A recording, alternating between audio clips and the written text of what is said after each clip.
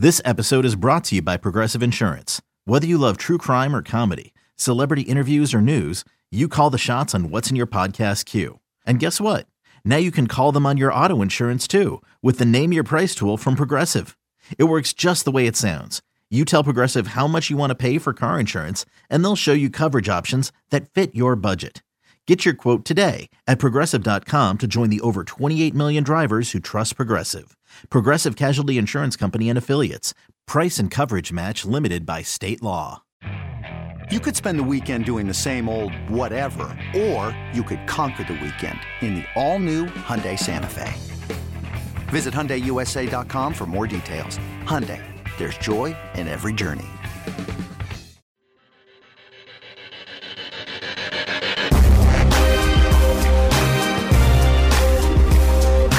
And we're back. One more segment here on this final pre-2023 training camp edition of Inside Black and Gold. I'm Jeff Nowak. You can follow me on Twitter, or I guess it's called X now. Just at Jeff_Nowak. You know, if you get there before the entire thing implodes, you can follow me, and DMs are open. So I don't know if we'll have to be finding a new place to send you to communicate with us before long, but it sure feels like it, because that's getting run into the ground. But that's another story for another day. Today's story, this final segment, we are going to be diving into the top UDFAs to watch on the defensive side of the ball. And there are a few more positions to be able to consider on the defensive side than the offensive side, because I think a lot of the starting jobs and backup jobs are pretty much locked in, or at least close to it. On the defensive side, there's a bigger question. And so the first UDFA that I'm going to mention is one none of us have seen yet, and it's defensive back Anthony Johnson. He's going to start on the physically unable to perform list. Hopefully he can get back. But I do think it's telling that Anthony has been dealing with an injury throughout minicamp, and they kept him around. Right? Like I get it. He's not going to take up a roster spot as long as he's on the physically unable to perform list. But they clearly like something that he is able to do. He's a bigger corner. He's about 6'2", 205 pounds out of Virginia. I think that he just has the intangibles that this team likes.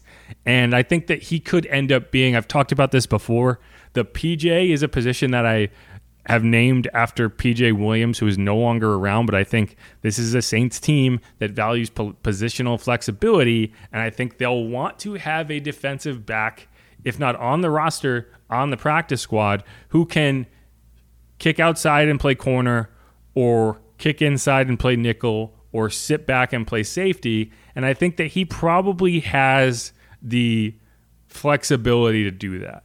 Now, that's just really a guess, because I have not seen him on the field in person, but hopefully whatever injury he's dealing with, he can get over it, because I think he's going to be a guy that'll be interesting to watch. The Saints don't have any real depth concerns at cornerback. So that's why, it's like I'm not really talking about him as, he's going to really be a threat at cornerback, but he needs to be an impact on special teams. Whoever makes the roster past those top four corners of Alontae Taylor, Marshawn Lattimore, Paulson Adebo, and Bradley Roby, going to have to be an impact on special teams. But I think if you can prove if you can prove that you have that flexibility, you have a much better shot of making this roster in some form. So Anthony Johnson, if you end up seeing Anthony out there in number 36, take a good look at him. I wouldn't be surprised if he's out there kind of warming up off to the side the way Rashid Shaheed did last year when he was coming back, but he's going to be one to watch. The other two guys are healthy. The first being former Tulane linebacker, hometown favorite, Nick Anderson. Now, I've talked about Nick. I think his stock has dipped a bit from where it was prior to minicamp and OTAs, just because I don't think we have seen him cover the way that an undersized linebacker has to be able to cover, because as an undersized linebacker, you're basically in the same range as a box safety, right? Like, think about Landon Collins. Like that's the type of player, or that type of impact you're going to be expected to have, or have to make a roster. And I think that he has to improve his coverage ability. Now, if he can do that, if he can shine in coverage throughout camp, and he can really kind of force himself into that conversation, I think he has a chance to make it. But I think it's more likely he ends up on the practice squad. And this next guy, I've been talking about this guy a lot since day one. You know, I think he's become a bit more popular as OTAs have gone on. Anthony Orji, linebacker out of Vanderbilt, probably should have been drafted. Question for him is coverage too, but at 6'2", 230, but at 6'2" compared to 5'11", right? You have a bit more range in terms of what you can reasonably be expected to be, right? Anthony is a player who could theoretically play Sam. He has the size to play Sam if you need him. I think he has the skill set to play the mic if you wanted him to. I think DeMarco Jackson's going to be in that role. So you're looking at a guy to back up Pete Werner, and right now I would expect Anthony Orji to be that guy. Now, when you see him out there, and I've said this before, but you will be just shocked at how NFL ready he appears to be from a physical perspective. His legs are the size of tree trunks. It's crazy how big his legs are. And when you're going to see Nick Anderson in number 40 standing next to Anthony Orji in number 58, they're going to look like they play two separate positions. And so that's why I think he has the inside track, in that when you have the stereotypical build for a linebacker, it's going to be easier for you to get a job as long as you do the job. So that's kind of where I'm looking at him. But I like Nick Anderson. I think Nick Anderson has a lot of fans. I'm rooting for Nick Anderson the same way I'm rooting for Tajay Spears to have a good year with the Titans, right? I'm not going to be rooting for him week one when he shows up, but I'm rooting for him generally speaking. But the Saints, and I've said this before, and I need people to understand it. I don't know how else I could say it. The Saints are not going to be influenced in terms of, wow, he went to Tulane and people are excited about him, so we're going to keep him around. They're going to take the best player. They're going to find the best player, and they're going to refine the best player. And I think right now you're looking at a guy who can be a volume tackler in Anthony Orji, and you're looking at Nick Anderson, who probably needs a year minimum development before you trust him in any significant role. So that's where I'm at. Hey, it's Kaylee Cuoco for Priceline. Ready to go to your happy place for a happy price? Well, why didn't you say so? Just download the Priceline app right now and save up to 60% on hotels. So whether it's Cousin Kevin's Kazoo Concert in Kansas City, go Kevin, or Becky's Bachelorette Bash in Bermuda, you never have to miss a trip ever again. So download the Priceline app today. Your savings are waiting. Go to your happy place for a happy price. Go to your happy price, Priceline. But there are some other interesting names, so I'll just go through them now. Jerron Cage, defensive tackle. He's going to be interesting. He's out of Ohio State. The Saints love them, some Ohio State players. And I think defensive tackle is a thin position, right? You have Brian Brzee, you have Nathan Shepard, Colin Saunders, Malcolm Roach, but no one really screaming, okay, I cannot be unseated. So if Jerron comes out and looks great, fantastic. Mark Evans, offensive tackle option. I think he's going to have a hard time cracking that nut at offensive tackle because you have backups. You have starters. You have backups. How many do you need?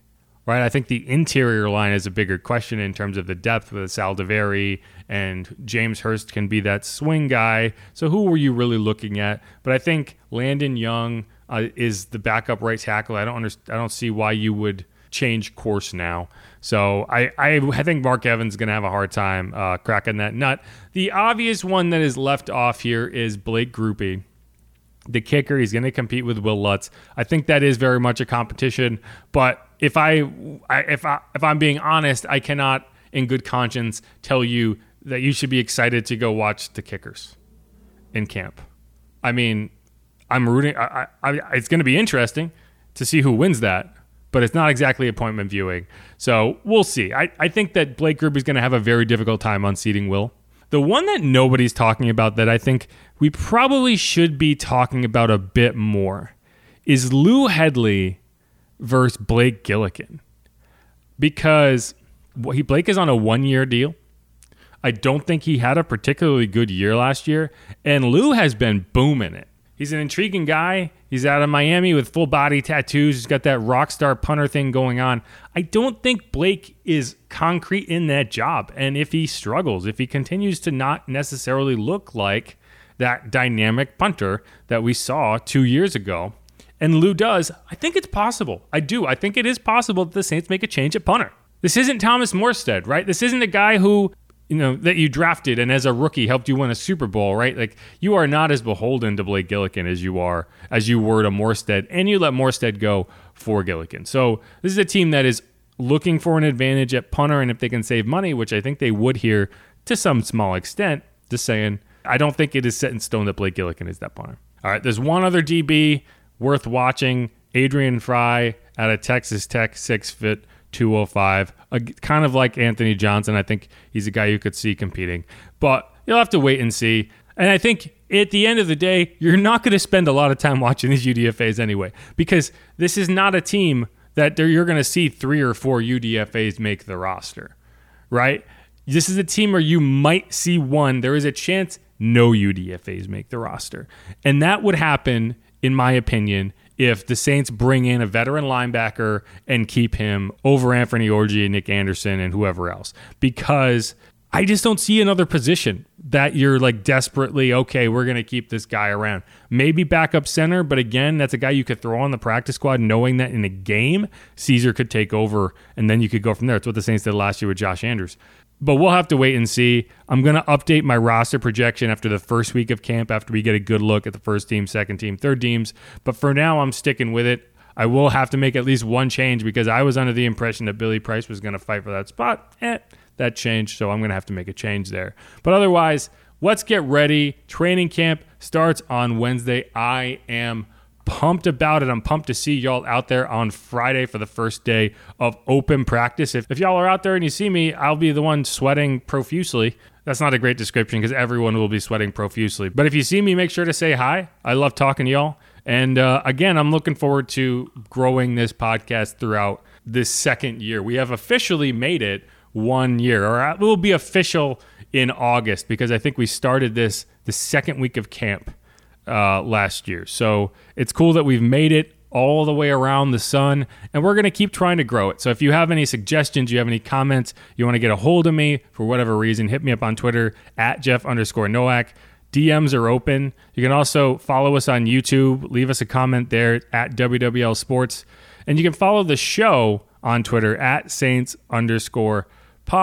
And yeah, I'm excited to share more content with you. I don't think I will be posting camp videos to my personal Twitter account this year because I am going to start to phase out Twitter. But I will start using the show account, and I'm going to start throwing stuff probably on Threads just to see what happens there. But stay tuned for that. We will still be posting the highlight videos to YouTube. So again, if you don't follow us there, that's where you'll be able to find those full highlight videos. And I say highlights. They only let us record for about the first 30 minutes of practice. They don't let us record team drills, but they do let us record one-on-ones, and those are exciting. Hopefully we get back to that. So keep an eye out for those. I'm looking forward to getting you all the content that y'all are excited about. And again, as always, thanks everyone for listening. Thanks everyone for chiming in. Thanks everyone who's left a review. If you haven't done that, please do over on Apple Podcasts or wherever you get your podcasts. And until the next time, y'all, I appreciate all of you. Who dat? Go Saints. Whew. Inside black and gold.